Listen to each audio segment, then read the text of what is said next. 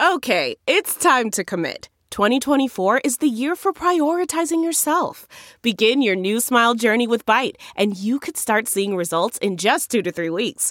Just order your at-home impression kit today for only $14.95 at Byte.com. Byte Clear aligners are doctor-directed and delivered to your door. Treatment costs thousands less than braces. Plus, they offer financing options, accept eligible insurance, and you can pay with your HSA, FSA. Get 80% off your impression kit when you use code WONDERY at Byte.com. That's BYTE.com. Start your confidence journey today with Byte. That's not just the sound of that first sip of Morning Joe. It's the sound of someone shopping for a car on Carvana from the comfort of home. That's a good blend. It's time to take it easy, like answering some easy questions to get pre-qualified for a car in minutes. Talk about starting the morning right. Just like customizing your terms so your car fits your budget. Visit Carvana.com or download the app to experience car shopping the way it should be. Convenient, comfortable. Ah.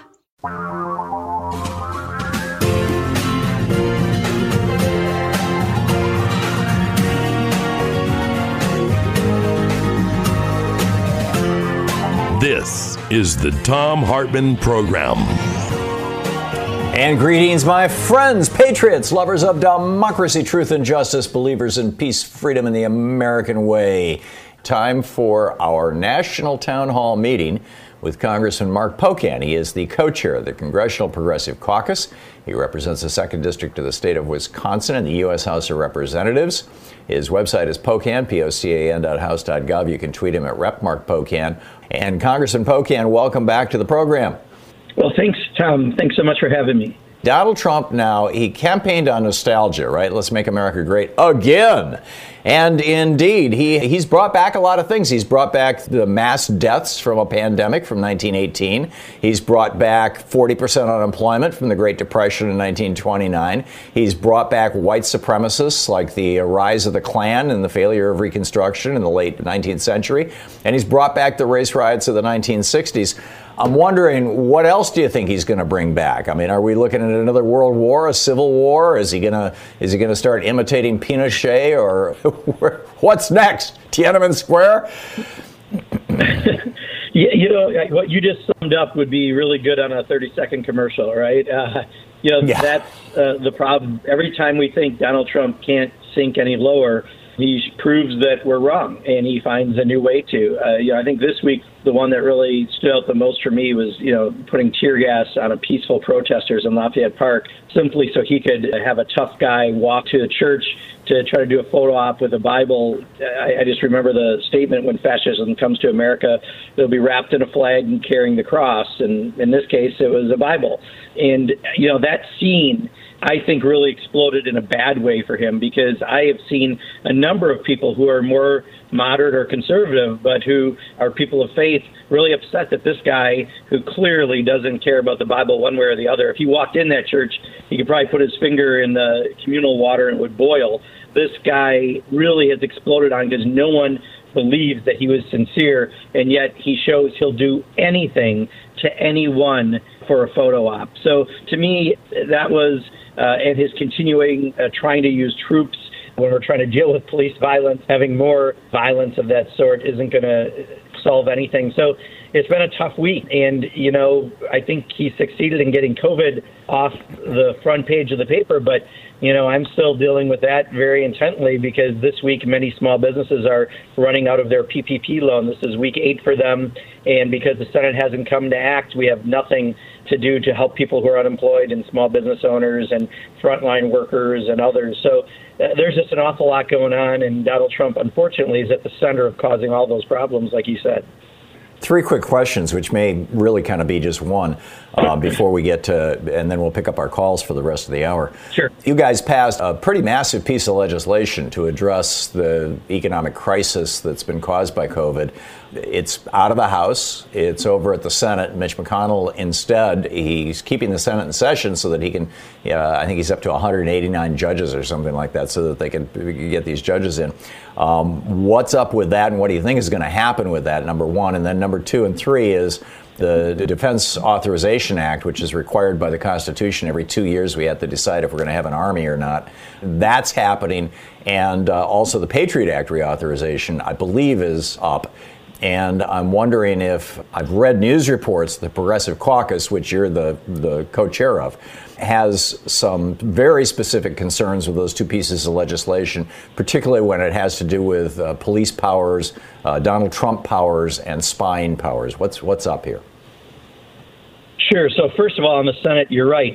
They're not addressing COVID or anything else. They're just trying to get more conservative judges in spots, which shows where their priority is and why they're not at the table negotiating with the House Democrats, who did pass the HEROES Act, which puts about $3 trillion into the economy to help people who are hurting right now.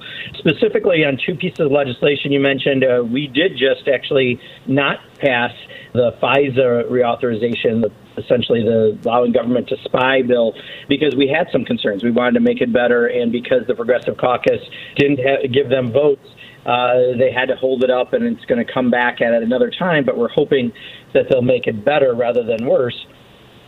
On the NDAA, 29 of us, Barbara Lee and I initiated a letter. We were joined by a total of 29 of us who has said that, the $738 billion for defense, which is a 20% increase, Tom, in the last 3 years at a time of peace, that should be cut back and money should go to COVID, because that's the real common enemy we all have. And I think most people would agree with doing that. So we're still trying to affect that bill if we can, but we do have, I think, some leverage moving forward. So you'll also see some amendments, I think, related to the president's abuse of the military, especially in relates to going against protesters. So there's a lot of action going to be happening. We're officially back in session June 30th, but I've got the feeling we may be in sooner to address some of the things around race relations right now. We really need to act, I think, in Congress much sooner. Okay, well, let's pick up phone calls here. Lou in Pueblo, Colorado. You're on the air with Congressman Pocan. I want to bring up an issue. I mean, voting by mail is great and so on, but what we really need to do, I'd like to know if there's anything going on to guarantee the right to vote, because the greatest voter suppression of all, to me, is allowing 10 hours every 4 years to vote for president. We can make it a week. We can do voting by mail, but let's guarantee the right to vote. Yeah, Lou, I hear you. In fact, I am the author of a constitutional amendment that would guarantee the right to vote, because unfortunately, what we learned from a number of court cases is there is not an explicit right to vote in the Constitution. We certainly talk about discrimination in voting, but there's not an explicit right. And if we had what you're talking about, an explicit right in there, the burden is not on someone saying they've been harmed by their local or state government because of the voting rules. Instead, the burden is on that local or state government to prove they haven't harmed the individual's right, constitutional right, to vote. So to me, that is the platinum standard that we still should have. In fact, I believe when you become a citizen, one of the questions is, what's your most important right as an American? And the answer is the right to vote, although technically there is not a constitutional right to vote. But Mitch McConnell and the president right now, they're acting more like despots and dictators these days. We have to build that grassroots case for this. You're right. But what we can try to affect right now in localities and states is making sure we have vote by mail so that everyone can vote. So I still think those efforts are extremely worthy. Do you know of any Republicans who support the right to vote or would support such They'll all tell you they do, but as soon as you get to putting any language on paper, they don't actually support it. They still want to pick their voters rather than voters picking their elected officials. And it's been an age-old problem with that. Yeah. Morris in Long Beach, California. You're on the air with Congressman Pocan. Congressman, has there been one piece of legislation that the House of Representatives has passed, the Senate has endorsed, and Donald Trump has signed since he's been in office? Thank you, sir. Yeah, no, there have been, Morris, but there's not a lot that are of serious consequence. We have sent over, and I'm going to paraphrase the numbers right now, but I want to say it's 400 or so bills, bipartisan bills, on 3/4 of them that have gone to the Senate. The Senate's just sitting on and not passing. So, really the problem has been in many ways Mitch McConnell and the do-nothing Senate, other than passing conservative judges and approving them. They really aren't up for doing much else that you're supposed to as a legislative body, and we haven't had the success that we'd like to. But there have been more inconsequential, and some maybe bills that you might call consequential, some things you must pass that we've got done, but it's certainly not functioning at all how the Saturday morning how a bill becomes a law cartoon taught us many years ago. Jessica in Chicago, you're on the air with Congressman Pocan. I want to know how Congress can protect the black and Hispanic truck drivers that go to the southern states from being murdered. My friend's brother was murdered in Kentucky on Saturday. He was a truck driver. They took his IDs, they took his wallet, they couldn't identify the body, they stole everything from the truck. My friend's mom got the call Monday night. They're in Kentucky. The evil thing in the White House emboldens racists, and I want to know what can be done to get the word out so these blacks and Hispanic truck drivers are safe. Yeah, Jessica, I'm so sorry to hear that story. I don't know of it firsthand, but thank you for sharing that. What you said is exactly right. When you have someone in the White House with the world's biggest bully pulpit whose job is to unify people of the nation, and instead he only finds ways to divide them and cause fear and consternation so that he personally can try to benefit politically, he's the worst of the worst, right? And unfortunately right now, at a time we really need someone to be the Barack Obama unifier, even Republicans who've done these roles in the past, we don't have that in the White House. What I can tell you is we've had calls from the Congressional Progressive Caucus with leadership from the Congressional Black Caucus. We are working on a package of bills the CBC is going to be leading, many already introduced, some that we are introducing, and we want to get action soon on those. We think it's imperative that Congress act. We can do that still remotely with thanks to the way we can do proxy voting, but I don't think we can wait till June 30th when we go back. This is something that needs to happen sooner, and there are some concrete measures that will help make sure that we can have better laws in place that protect more people and go after some of the abuses that we've really seen from the police and hopefully stop the president from continuing doing what he's doing. Is any specific legislation you'd like to highlight? One we're writing right now is trying to, there's no uniform standard for training of police officers in this country, and there should be. There's a uniform training you need to drive a truck. I think there should be if you're going to be a cop. Brett in Windsor, Colorado. You're on the air with Congressman Pocan. Tom, first of all, I want to tell you I'm a longtime listener since the Air America days and Brunch with Bernie and all that stuff.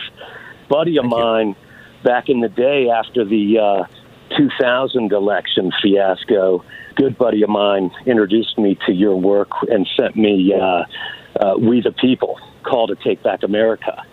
And after reading that great read, I became an instant fan, and I've shared that book with several friends and family over the years.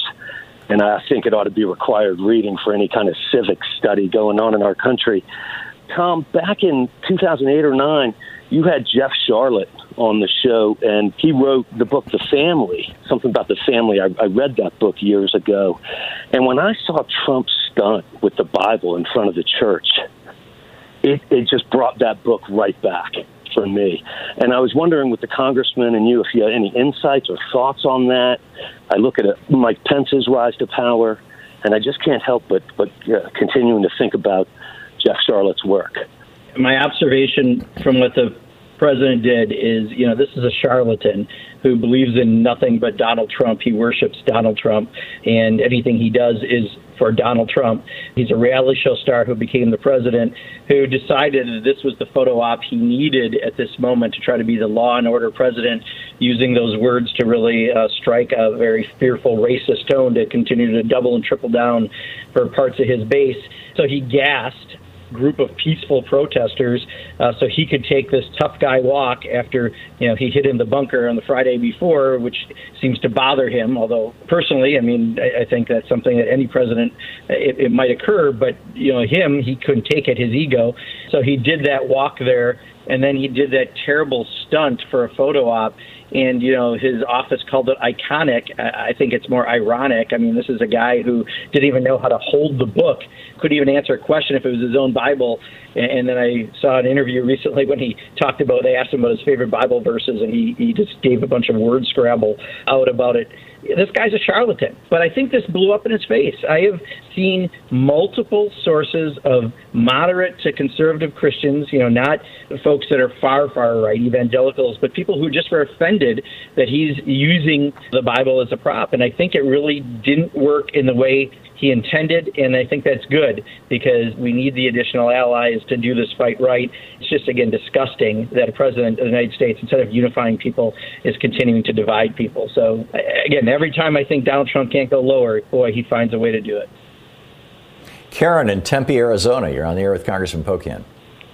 Hi, Congressman, and hi, Tom. I have a question about nuclear power and the use by Donald Trump. Let's say Donald loses the next election. I hope so. But anyhow, he's got the time frame from November until January. Do you think that there's a possibility that he would use the bomb? This scares me. This man's crazy. And I worry about that because he could get himself away from Washington, hide somewhere, and have God knows what blown up. Do you think that's a possibility? Do you think he would do that? I am terrified of this man because he's so crazy. And thank you for listening. Thank you. Yeah, Karen, I hear you. And obviously, because this guy is so untrustworthy, you could put anything next to his name and not be shocked that he would do it. However, as I said before, I think the number one priority for Donald Trump is Donald Trump. And if he thinks that could affect people staying in his hotels or buying his condos, he's unlikely to do that because Donald Trump is only looking out for Donald Trump. So I'm not directly concerned that that's something that's going to happen, but I don't want to say never with this guy on just about anything. I think we've got to keep a real check on him. And the best way we do that is we've got to make sure he goes down in November. I think he'll scramble those last 2 months to figure out how to profitize the office. And at least that's less damage than something like you're suggesting, Karen. What are the impediments to his using nuclear weapons? Well, I mean, I think if he loses at that point, a lot of people are going to realize that, he's no longer dangerous to them electorally and they might stand up and do something. I mean, we've watched a lot of people be very weak-willed for the last year, but I think at that point, it's a good chance the Senate goes down with him and there may be whoever's going to try to rebuild the party, I think, react. So that's my hope anyway. Well, that's an optimistic perspective and a good one. That's great. Delve into the shadows of the mind with Sleeping Dogs, a gripping murder mystery starring Academy Award winner Russell Crowe. Now available on digital. Crowe portrays an ex-homicide detective unraveling a brutal murder he can't recall. Uncovering secrets from his past, he learns a chilling truth. It's best to let sleeping dogs lie. Visit sleepingdogsmovie.com/Wondery to watch Sleeping Dogs, now on digital. That's sleepingdogsmovie.com/Wondery. CarMax is putting peace of mind back in car shopping by putting you in the driver's seat to find a ride that's right for you. Because at CarMax, we believe you shouldn't just settle for a car. You should love your car. That's why every car we sell is CarMax certified quality, so you can be sure with upfront pricing that's the same for every customer. So don't settle. Find love at first drive and start shopping now at CarMax.com. CarMax, the way car buying should be. Okay, picture this. It's Friday afternoon when a thought hits you. I can spend another weekend doing the same old whatever, or I can hop into my all-new Hyundai Santa Fe and hit the road. With available H-Track all-wheel drive and 3-row seating, my whole family can head deep into the wild. Conquer the weekend in the all-new Hyundai Santa Fe. Visit HyundaiUSA.com or call 562-314-4603 for more details. Hyundai, there's joy in every journey. Okay, picture this. It's Friday afternoon when a thought hits you. I can spend another weekend doing the same old whatever, or I can hop into my all-new Hyundai Santa Fe and hit the road. With available H-Track all-wheel drive and 3-row seating, my whole family can head deep into the wild. Conquer the weekend in the all-new Hyundai Santa Fe. Visit HyundaiUSA.com or call 562-314-4603 for more details. Hyundai, there's joy in every journey. Okay, picture this. It's Friday afternoon when a thought hits you. I can spend another weekend doing the same old whatever, or I can hop into my all-new Hyundai Santa Fe and hit the road. With available H-Track all-wheel drive and 3-row seating, my whole family can head deep into the wild. Conquer the weekend in the all-new Hyundai Santa Fe. Visit HyundaiUSA.com or call 562-314-4603 for more details. Hyundai, there's joy in every journey. This is the Thom Hartmann Program. Mark in Sauk City, Wisconsin. You're on the air with Congressman Pocan. Interested to hear if the Congress is going to do anything about Matt Gaetz's recent comments about just shooting people. And also you brought up voting rights, just being, that there's not enough there. I mean, there's nothing in I've mentioned this to Thom before, that there's nothing in the Constitution, according to Hamilton in 81, Federalist 81, that there's nothing in the Constitution that empowers the Supreme Court to have jurisdiction over our laws. I mean, to make decisions over our laws, and it's just a right they seized upon themselves, for themselves. I mean, and there's enough in the 15th, 19th, and 24th, and also the amendment for the voting rights for 18-year-olds in the Constitution that should actually provide the structure for that we actually do have the right to vote under the Constitution. Yeah, so Mark, on the first one, unfortunately, Matt Gaetz loves to do sensational things just so that the cameras come to him. I followed him outside one time after voting, and TMZ came up in his face and asked him something about Alexandria Ocasio-Cortez, and he just said, I wouldn't swipe left. And after the camera walked away, I said, did you really think you're going to do that today? And he's like, that's what I do. That's who I am. So unfortunately, yeah, his comments will go by. I think, like other things he's done have gone by, and it's just unfortunate that people like that are such sycophants to the president that they'll do and say anything, and unfortunately they get reelected. The right to vote stuff, we've done a lot of work on this, and it really came out of some Bush v. Gore stuff, that it came out that there is not an explicit right to vote. So we worked with the voting rights groups and some of the other good democracy groups around us, introduced it, I think, first 3 sessions ago. I could be wrong, maybe 4. But there actually is a need to have an explicit right if you want to switch the burden from individuals proving they're harmed to the government proving they can't harm anyone. It really would be the gold or the platinum standard you need. But we do need to do that to really make it much easier than have this whack-a-mole fight we have right now state by state on voting. Ted in Milton, New York. You're on the air with Congressman Pocan. My question for Representative Pocan, I contacted my representative to ask if he would be willing to submit articles of impeachment against the president. I'm just calling to ask, to take your temperature on that. If you did support it, somebody else didn't. Honestly, I don't think it's going to go anywhere, right? I mean, we saw the Senate. It took a long time to put the case together last time to do the impeachment trial. We did impeach him. He's already impeached. The problem is the Senate wouldn't do the removal. So I don't know if that's really the most useful thing we could do with our time, but I do think checks on his power and not allowing him to get away with what he's doing with the military and those issues are things we absolutely should be doing. In the House, we're not technically back in until June 30th. I personally think we should have a special session to deal with legislation around race relations in this country. I think we need to act sooner and faster, but that's just my preference. Mary in Waterloo, Iowa. You're on the air with Congressman Pocan.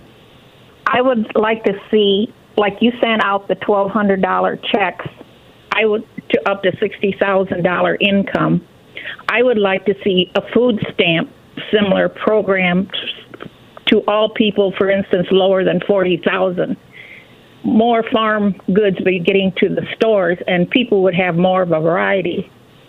Plus, people would have this extra income if they got a small income. So I think giving food stamps would be a much better way of distributing food to the people than all these lines that we are seeing for the food bank. Also, they'd be getting more fruits and vegetables. When you go to a food bank, you don't know what you're getting. And these children need a steady diet. And I think food stamps under $40,000 to every person would really increase money in pockets of the poor people and get a better supply of food to the people. I hear you, Mary. Unfortunately, one of the things the Republicans really fight, and I don't understand why, is food stamps. We know that the Supplemental Nutrition Assistance Program, SNAP program, which is commonly known by as food stamps, is one of the best ways to keep children out of poverty. And yet, the real dollars amount, not even the adjusted for inflation, real dollar amount is less now than when I came into Congress per week per person. So we've had, unfortunately, enormous fights on getting that done. Right now, I know we're concerned that some of the buying food from farms, including areas like Waterloo and my area in South Central and Southwestern Wisconsin, is not buying as much as we would hope and distributing as much as we would hope, because there's also a lot of surplus, as you know, out there, and we would like to get those goods out. So not saying your idea is not a valid one. I just think, unfortunately, given the experience of that program over the last 7.5 years I've been in Congress, I don't think the Republicans are likely to do much that's unfortunately good in an area that really reduces poverty more than almost any program. David in Columbus, Ohio, you're on the air with Congressman Pocan. I recently heard about a bill introduced by a congressman from Hawaii that would restrict military weapons, not take them out of the hands of the police. I don't think the police should be overly armed. They should be more working with the community rather than strapping on all this armor and all this other junk. Well, have you supported that bill? Yeah, actually, Hank Johnson has a bill. He's out of Georgia. I'm not sure. I'm guessing right now multiple people will introduce stuff, but Hank Johnson has traditionally had a bill, and I voted for that in the past when we've had it as amendments for the NDAA, et cetera. Yeah, I am supportive of that effort. I don't think necessarily drafting a dozen new bills is helpful, although a lot of people just like to do it to say they're doing something. But Hank Johnson has already done the work on that, and he was on our Progressive Caucus call. He's our member, and talked about it a little bit for our membership yesterday. Les in Tacoma, Washington, you're on the air with Congressman Pocan. Yes, thank you for taking my call. With the history and continued enforcement of the mental illness of white supremacy that is supported through the use of police brutality, so evident in the protests across our nation, is hindering the progress in our nation. I'm a black man because of the construct of whiteness. We must educate our young people of how the systematic racism stacked the deck to populate this country with the supermajority of Europeans. So my question is, what accountability can Congress, the Senate, and the judicial branch of government take in dismantling the construct of whiteness that is hindering the progress of our nation? Yeah, Les, so it's funny. One, we know the CBC is putting a group of bills together, as is Judiciary Committee. We've put a call out for the Progressive Caucus. I'm actually in the middle of texting right now with my co-chair on some of these issues.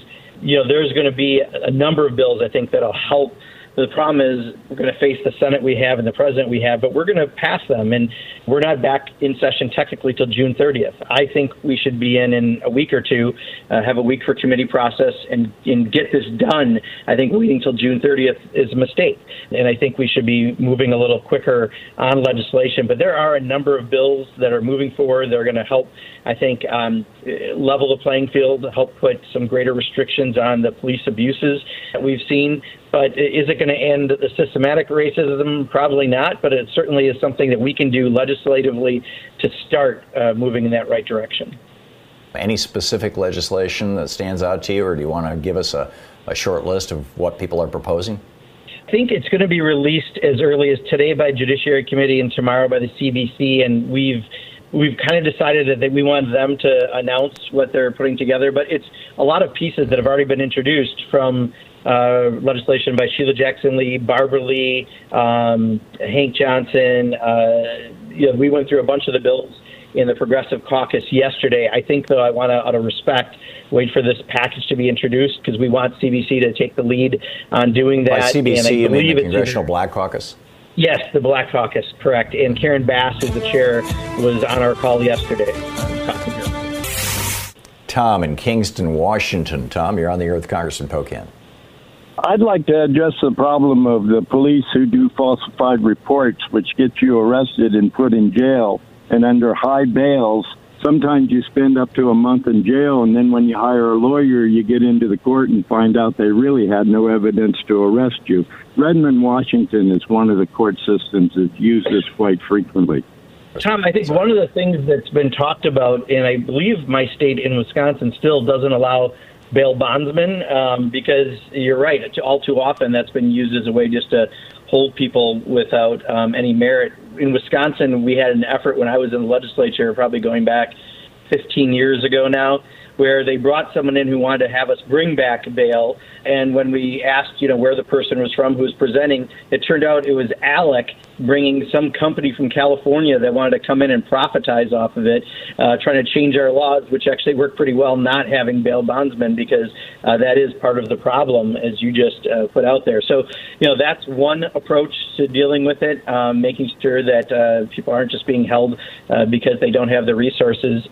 We need to do lots, though. My biggest issue, I think, I look at right now on policing is you should, no matter where you go in the country, you should be having an officer who's got the same amount of training. And there is no standard nationally. And I think that's wrong. You should be treated the same whether you're in Georgia or Wisconsin or California. If you confront a law enforcement officer, they should have a common set of training, just like truck drivers have a common set of training across the country. And I think that's something we're working on right now, because I think that would also help. My understanding is that part of the history of cash bail has to do with protecting rich people. I mean, basically, if you've got $100 million in the bank, there is no bail that is consequential or meaningful to you. What do you think about this movement we're seeing largely state by state to eliminate cash bail altogether? Yeah, Wisconsin is one of those states, again, that was very fortunate. We got rid of it a long time ago because of corruption in the system back, I think, in the 70s. So, when they tried to bring it back when I was in the legislature 15 years ago, we didn't do it, of course. But it was interesting. No one in the state was asking for it. It wasn't law enforcement asking for it. It was a company, a vendor out of California who wanted to profitize off of it. And that was it. So the idea ended pretty quick. I think those efforts are strong and valid. So when you say you did away with bail bondsmen, I thought you meant you just outlawed that particular business. You actually did away with cash bail. What do you think about doing that federally? I think, again, we have 20 seconds. Barrier. I'm sorry. Go ahead. Yeah.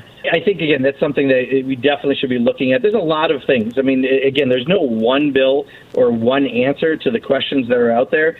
That's why I think, one of my approaches has been, let's just make sure everyone's got the same amount of training across the country so that you have, when you're a police officer, it means a definition rather than what currently it can mean anything, depending where you encounter an officer.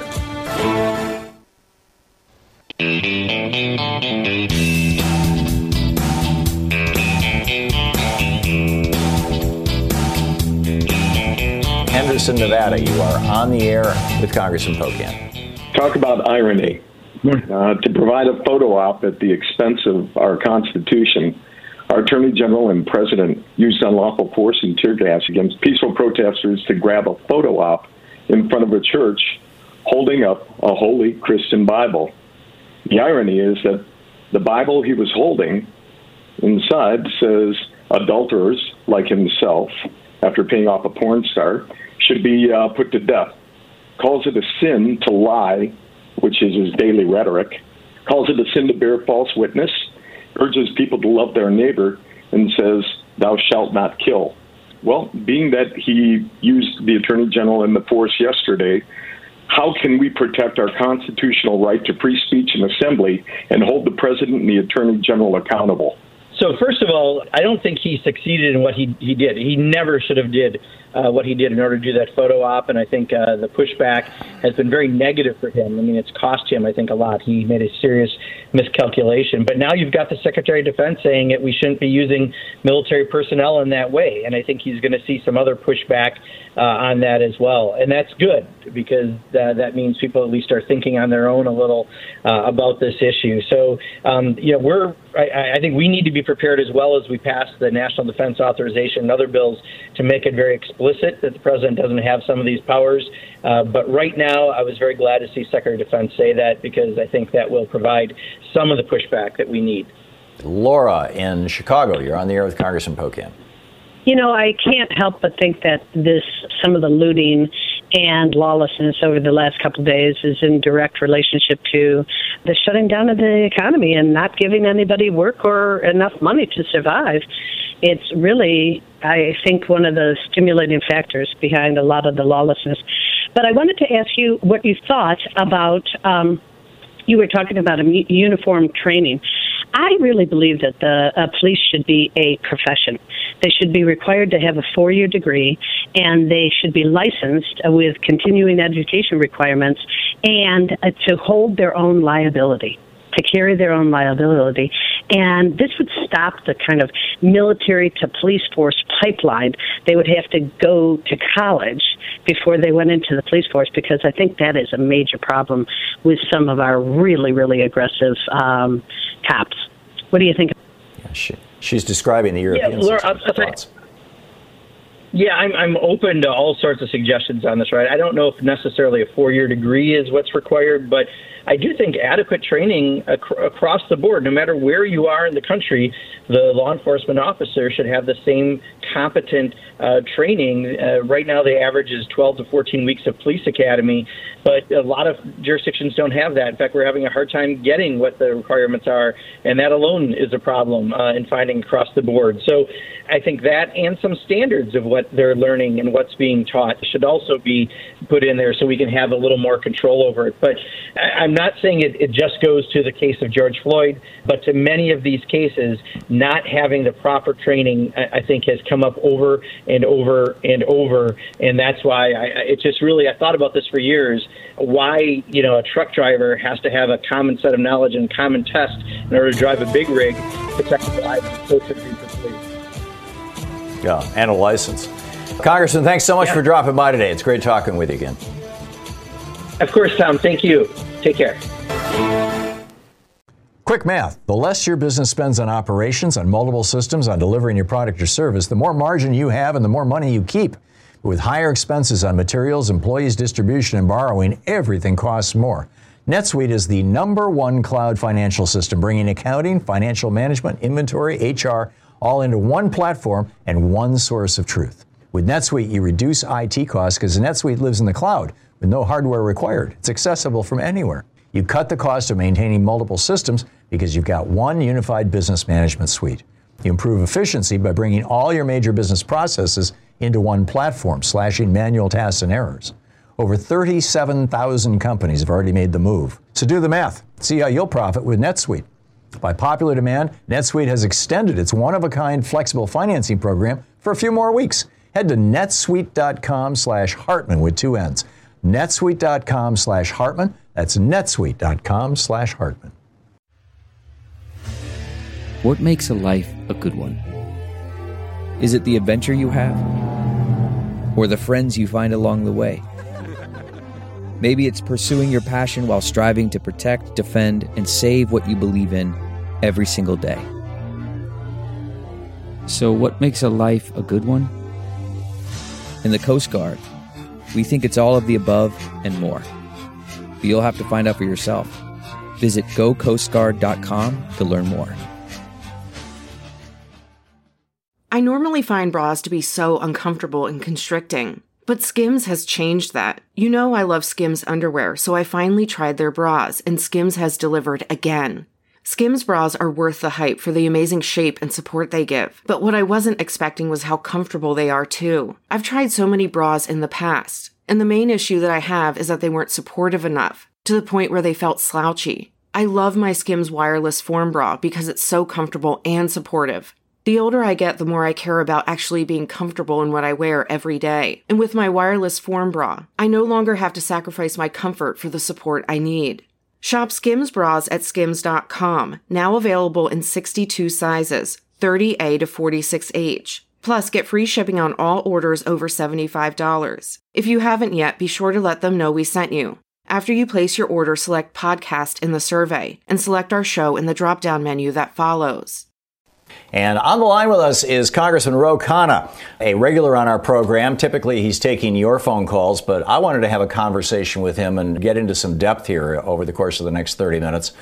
Khanna, KHANNA.house.gov is his website. His Twitter handle is Rep Ro Khanna, as in representative. He is a member of the U.S. House of Representatives. He represents the Silicon Valley area of California. He's also the vice chair of the Congressional Progressive Caucus. the 17th District of California, I should have mentioned. And Congressman Khanna, welcome back, and thanks so much for being with us. I'm wondering if, first of all, there are any kind of general comments before I get into some specific questions and conversation with you that you'd like to make about this day and this moment in our history. Well, it's such a challenging moment for the nation, reminding us of how far we still have to go in terms of racial equality. I was rereading some of Dr. King's speeches, and you could literally have the exact same speech given today, where he talked about his opposition to rioting, but said that really wasn't the issue. The question was, why are people rioting, and that the only way to have some sense of unity is not by having an accommodation to injustice, but by tackling the underlying injustices.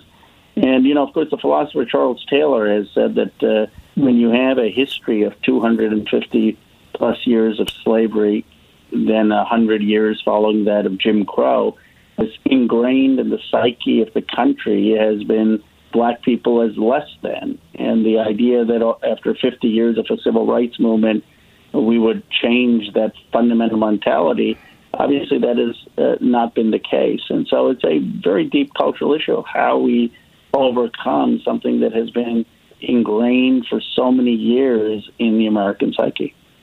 I'm wondering if you are comfortable speaking about your experience as a minority in America.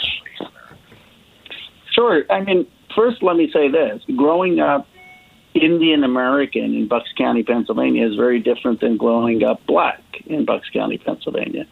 And so I think we have to be speaking bluntly or truthfully in this moment that being a person of color is very different than being a black person.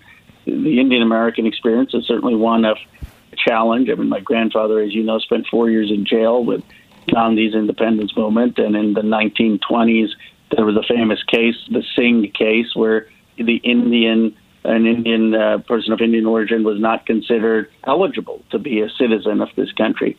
But it has not been the same systematic view of inferiority that has been at the very founding of our country and the black experience.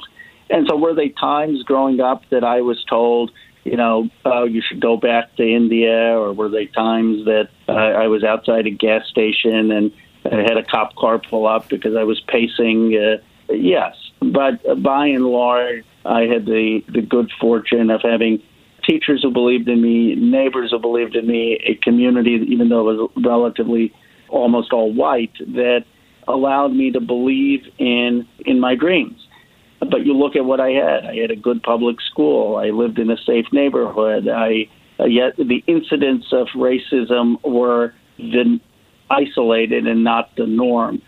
And you compare that on the flip side to many African-American experiences. For them, the incidences of discrimination, of inferiority, are too pervasive. It is part of their life. It's not the exception. And then when we talk about Black Lives Matter, it's not just police violence, but it's the lack of fair education, of fair health care, of all of the opportunities that this country gave me. So it certainly, being a person of color, gives me a sense of the difficulty of becoming a multiracial, multi-ethnic democracy, but it in no way compares to the struggle and suffering of the black experience. A multiracial, multi-ethnic democracy, small d democracy, is something that is, as far as I know, in the large arc of history, pretty unique. I mean, Roman citizens, occasionally people who were not Italian were given Roman citizenship, but it was very, very rare. It was a huge reward for something. The Greeks, both Romans and Greeks were slaveholders. The Greeks took people, in some cases they were people who were European, but nonetheless they were not Greeks, and held them as slaves. But most of your European countries, at least initially, were largely ethnically, racially homogenous, or heterogeneous, rather. I always mix those words up. I'm sorry. Correct me. And I'm wondering, this was laid out In fact, there's a brilliant new book out. It's called, in fact, I have it right here on my bookshelf. It's by Bradley Thompson, and it's called America's Revolutionary Mind. I just read this about a month ago, and it just blew my mind.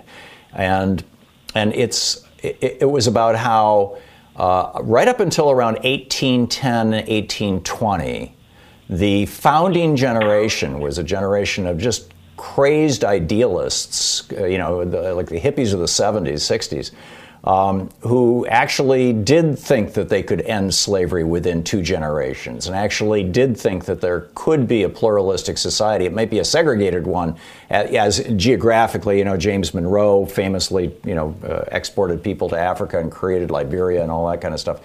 But there was this idea that possibly we could all live together. That kind of got blown up when the cotton gin was invented, and the value of an individual held in bondage exploded, and the oligarchy evolved in the South. But this is something in the United States that I don't think any other country has successfully done. Am I missing something? And what are your thoughts on that, and how we move forward, and to what extent we offer an example to the world, particularly as many of these other countries, these European, historically all-white countries, have been bringing people in from Germany in the 50s, with the Gastarbeiters, the Turks, who have now become somewhat integrated into German society, to the Syrian refugees and whatnot who are coming into other countries. Your thoughts? That's a very profound question, and I think that, of course, is the promise of our experiment, that you could have a nation with a common culture, the common culture being what Lincoln called the political religion of the country, that our common culture is the affirmation of our democratic ideals, that everyone can pursue their dreams, their happiness, regardless of their creed, regardless of their ethnicity, regardless of their race. And I would argue that there are 2 separate challenges. The one is a challenge of increasing diversity. So for the first time post-65 immigration, we have people of very different faiths. I mean, I'm of Hindu faith, and it's not just as majority Christian and Jewish. And we have people not just of European heritage, but from many other parts of the world, and parts of the world that were subject to colonialism, as India was. So that has made the challenge of common culture, and where you have common culture, a difficult challenge. And you can't just say, well, let's embrace a common political culture, but we don't really need a common American culture, because if you don't have some common American culture, you're made other, you're marginalized, your voice, you don't get elected, you don't get taken seriously at a town hall. And so part of the challenge in the country is this figuring out how to tolerate dissent and subcultures and letting people be proud of who they are, but having a sufficient common glue that we can have conversation and have a common framework. That's one challenge. Wholly apart from that is, I think, even a deeper challenge, and that is the issue of race, that we had this original sin of bringing people in bondage. And for so many generations, the way the African American community has been treated has been one of consciously and subconsciously thinking of them as less than. And so then the question becomes, how do you move forward, not just in having a common American culture, but in recognizing the historical injustices and having some redress for that. And I think if we can, make progress on both of these issues, we do have this possibility of emerging as one of the first multiracial, multi-ethnic democracies in the world. And that, in my view, would be America's greatest contribution to human civilization. But the events of these last couple of weeks have shown how far we still have to go. Yeah, and it seems to be stretching to the top. Are you hopeful that the Republican Party can step back from the edge of their embrace of racism? I don't know. I'm having a conversation with Mike Gallagher tonight from Wisconsin, a reasonable Republican, and on Instagram, and I'm going to talk about something, see where he is on these issues of police violence and where he is on the issues of race, but not under the Trump party. I mean, Trump is going to take this 2020 into the gutter. Right. Worse than Nixon. I think you're absolutely right that Reagan used these dog whistles, and certainly Bush Sr. did, and Nixon did even more explicitly. But you always got a sense of them that this was something that they were ashamed of doing. Now, that doesn't mean that they didn't do it, and they were willing to do it to gain power, but they would have their Lee Atwater do it and keep their hands clean, because they wanted to project both to themselves and to the country the sense that they were above these prejudices. Of course, they had to hire the dirty folks, the operators, to do the dirty work, and that was the cost of democracy. The difference with Trump is that there is no sense of shame. There is no filter. There is no sense that this is something bad. And I do think that that's a qualitative difference. Do you think that that's the result of the way he was raised? I mean, his father was arrested at a Klan riot in the 1920s. His first job working for his dad was writing the letter C on the applications for rental in the low-income housing units that his father owned, C indicating colored for, so that they could filter out black people and other people of color. Do you think that this is just like baked into him, and he hasn't has not awakened? I think it's partly how he was raised, and in his sense that this is the order of America that he believes in. I mean, when he talks about going back to the 50s and 60s, it's not just about bringing back manufacturing; it's about going back to that social order that he was raised with.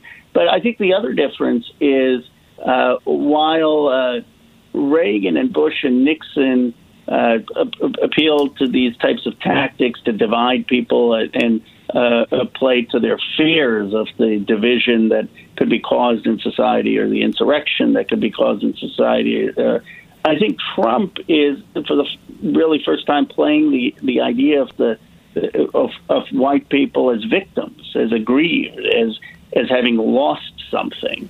And I think that's actually his worldview, that he feels that they have lost their place, and they're fighting for that place. And that's why, as terrible as it is, that's why for 45% of his base, there is they see him as authentic in that view. So Nixon, in his shout out to the silent majority, he basically meant, white people. Nixon was willing to use that sense of victimhood and exploit it, but he probably personally didn't experience it. But you think that Trump actually does believe this? Am I correctly rephrasing what you're saying? I think he believes that there's a sense of loss of the average American and many white Americans place in the country and place in the world, and he's fighting to redeem that place. And it's a loss of privilege, that, right? And in doing that, he's got total blinders to the loss of communities which really have faced oppression, racism, subjugation. Let me give you a very concrete example. Why is it that suddenly when we talk about broadband, which I'm a big believer in, we've got to give everyone access to the internet, suddenly it's a big issue with rural communities, rural white communities, but black communities have been denied the internet access for so many years, and no one was talking about it. I'm writing this series of books called the Hidden History series. We have a contract to write 10 of them over a 5-year period. And the one I'm writing right now, which will be out in the fall of next year, is the hidden history of healthcare in the United States. And I'm doing this deep dive into it. And what I'm finding is that every single time single-payer healthcare has been defeated in the United States, and it's been proposed numerous times going all the way back to the late 1800s, by very credible and serious people, including several presidents of the United States. Every time it's been defeated by Southerners. It was Southern Democrats pre-1960, because they didn't want black people to have access to hospitals. They wanted to maintain segregation. It literally, the only reason why we don't have a national health care system, probably 80% of the reason why we don't, is because of white racism in the United States. You were speaking about something similar to this with regard to broadband. You want to tell us about that? I echo your point, and the point on broadband is that we have ignored black communities and brown communities that have had non-access to the internet. Suddenly, when we've seen that this is an issue in rural white communities, it's come to the surface. The same thing you could say about jobs, right? I mean, William Julius Wilson was writing in the 1990s that the breakdown of many of the African-American communities was not about family breakdown or other breakdown. It was jobs. When jobs left, communities broke down. And people didn't really take that seriously. And then suddenly when we had the loss of jobs in rural white communities, people suddenly said, oh, yeah, we have to take this really seriously. And this, in some ways, is Ta-Nehisi Coates' point that what is acceptable for minority communities is different than what is acceptable for white communities. And it's partly when people toss around this view of systemic racism, it can be vague. And you say, well, what does that mean? Well, it means that we have a different belief, a different expectation for different communities based on race. And we should understand why that is. It's not to cast blame, but how could you not have psyches affected when you've had hundreds of years of slavery and Jim Crow? It's normal for people to have conscious and unconscious bias. What we have to all do is recognize that and be intentional in solving it. Yeah, absolutely. Back to the idea of multiracial democracies. I think that the only two countries that have that are really aggressively taking this on or facing this as a challenge, shall we say, are South Africa and the United States. And South Africa arguably is where the United States was, I don't mean literally politically where they were, but in terms of time back in the Reconstruction era. I mean, it's been very, very recently. Ronald Reagan supported apartheid in South Africa. The Republican Party's more or less official position was in support of apartheid in the right up through the 80s. South Africa is struggling with that now. We're struggling with this. You could say that it ended in the United States, with the Civil War, but I would say that it really, legal segregation ended in the 60s. How do we advance this? It seems to me that the core meme that works against pluralistic democracies is the meme that was adopted by white racists in both the United States and South Africa, that diversity equals weakness. And that if we can figure out a way to replace that meme right across the board, where it's embraced even by white people, that diversity equals strength in society, that's a good starting point. Do you have others? What are your thoughts on all that? The first thing we have to do is recognize the historical injustices and be intentional in redress and reparations to make up for those historical injustices. And I think without that, you can't start to have a conversation about how you have equality of citizenship. And then the second thing we have to do is to have honest conversations about the need for a common American political culture, but also the need to represent identity and be proud of that identity. So for me, on a personal basis, it means I didn't have a problem, or our family didn't have a problem putting out Christmas lights when others did on our neighborhood, but I've been very proud of my Hindu faith and would never compromise that in running for political office. That's my balance. Others may have had a different balance. And the point is, how do we have those conversations honestly and recognize different people may have different lines and where we have common American ground? And so I think that these are the challenges for our country. Absolutely brilliant.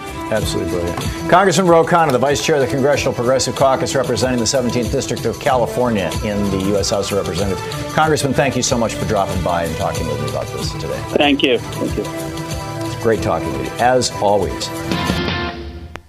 Let's continue this conversation, generally speaking on whatever's on your mind, but also specifically to the extent possible, and I will prioritize calls that have to do with the issues of policing and race in the United States. We are facing a real serious crisis here. Cassandra in Camas, Washington. Hey, Cassandra, what's on your mind today? I just have a comment to make concerning the anti-lynching bill that is being held up at the present moment by we all know who in the Senate. Senator Rand Paul, for anybody who wasn't listening yesterday, yes. Yeah. It isn't a given. And I think we need to wake up to this fact as white people in America, all of us that are, that the reason why it is being held up is that it is an automatic assumption that lynching is only about black people, Hispanic people, people of color. No one expects white people to be lynched. It's just a given. So that means that you are holding up a bill that has to do with protecting people of color. because no one expects lynching to even remotely revolve around white people. And these police forces have been given carte blanche to go out and lynch people at this point. And they're not going out and lynching white people. They are lynching people of color. And the sad thing to me about this is that I have a nephew who is on the police force, has been for a few years, and he did the typical route that most of our police, 99% of our police, take, which is straight out of the military into the police force, which means you're taking people who have been told to fight for their country in a foreign land or whatever, and in the moment, of course, the last 20-odd years, it's in a foreign countries, and not to protect us here on our own soil, but somewhere else. And here's your opponent, and now we bring you home, and we don't decompress you. We just send you right back out, and you need an opponent. Who's the opponent? It is the American people now. And more precisely, it is the people who live within America of color that they are now being told, here, vent all your anger, vent all your frustration, your PTSD, vent it on the people that are your fellow Americans. And the sad part to me is that these people are being manipulated. These police, these military are being manipulated and used just as much. And they cannot see this. They are being used as much as anyone who is being afflicted in this country. And someday they're going to turn around and realize that someone they've maced, someone they have stunned with the bullets, the rubber bullets, they're going to realize that was a family member, that was a friend. So the people you profess to love, you are now harming. Just because they don't know them. These men in Minneapolis who, they didn't even live in the area. They lived outside. So, yes, you have no connection to these people there. But what happens when it is your own people that you know? Well, you are hurting someone's son, someone's mother, someone's brother, someone's grandfather pushed down on and he's left there to bleed on the cement. This is disgusting. And we have to wake the police and the military up to the fact that you are harming your own people, whatever the color of their skin. You're harming everyone, including yourself. Right, absolutely, and you're losing your soul in the process. Cassandra, thank you. Very eloquent, very eloquent. And let me just add to that. Number one, in basically every war we've had since the end of World War II, the Korean War, the Vietnam War, the various military incursions in Central and South America, the Vietnam War, the Iraq War, the Afghan War, Libya, you name it. We are training our military, particularly the white military who transition into the white police forces around the country. We are training them to kill people who look different from them. And there's a long tradition of this outside the military, inside policing. In the United States, up until the middle of the 1800s, many communities in the United States, arguably most communities in the United States, did not have formal police departments. There would be somebody who was deputized as a sheriff. It was a part-time job. It was sort of like being a member of the volunteer fire department. The whole formal policing thing largely was not happening in what we called police. It was happening in the northern states. It was simply happening as I just described. In the southern states, it was happening as something called the slave patrols. And I wrote an entire book about this, the hidden history of guns in the Second Amendment. The Second Amendment was passed specifically to protect the slave patrols in Virginia, Georgia, the Carolinas, Alabama. That's why it's there. And our modern day policing in the United States uniquely grew out of the slave patrols. That's why policing is so different in Canada. We joke about Dudley Do-Right and the Mounties. They're respectful to people. Why policing is so different in Europe. They didn't have the slave patrols. We still do.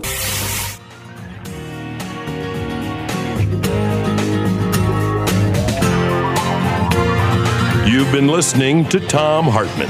For audio and video archives, visit thomhartmann.com.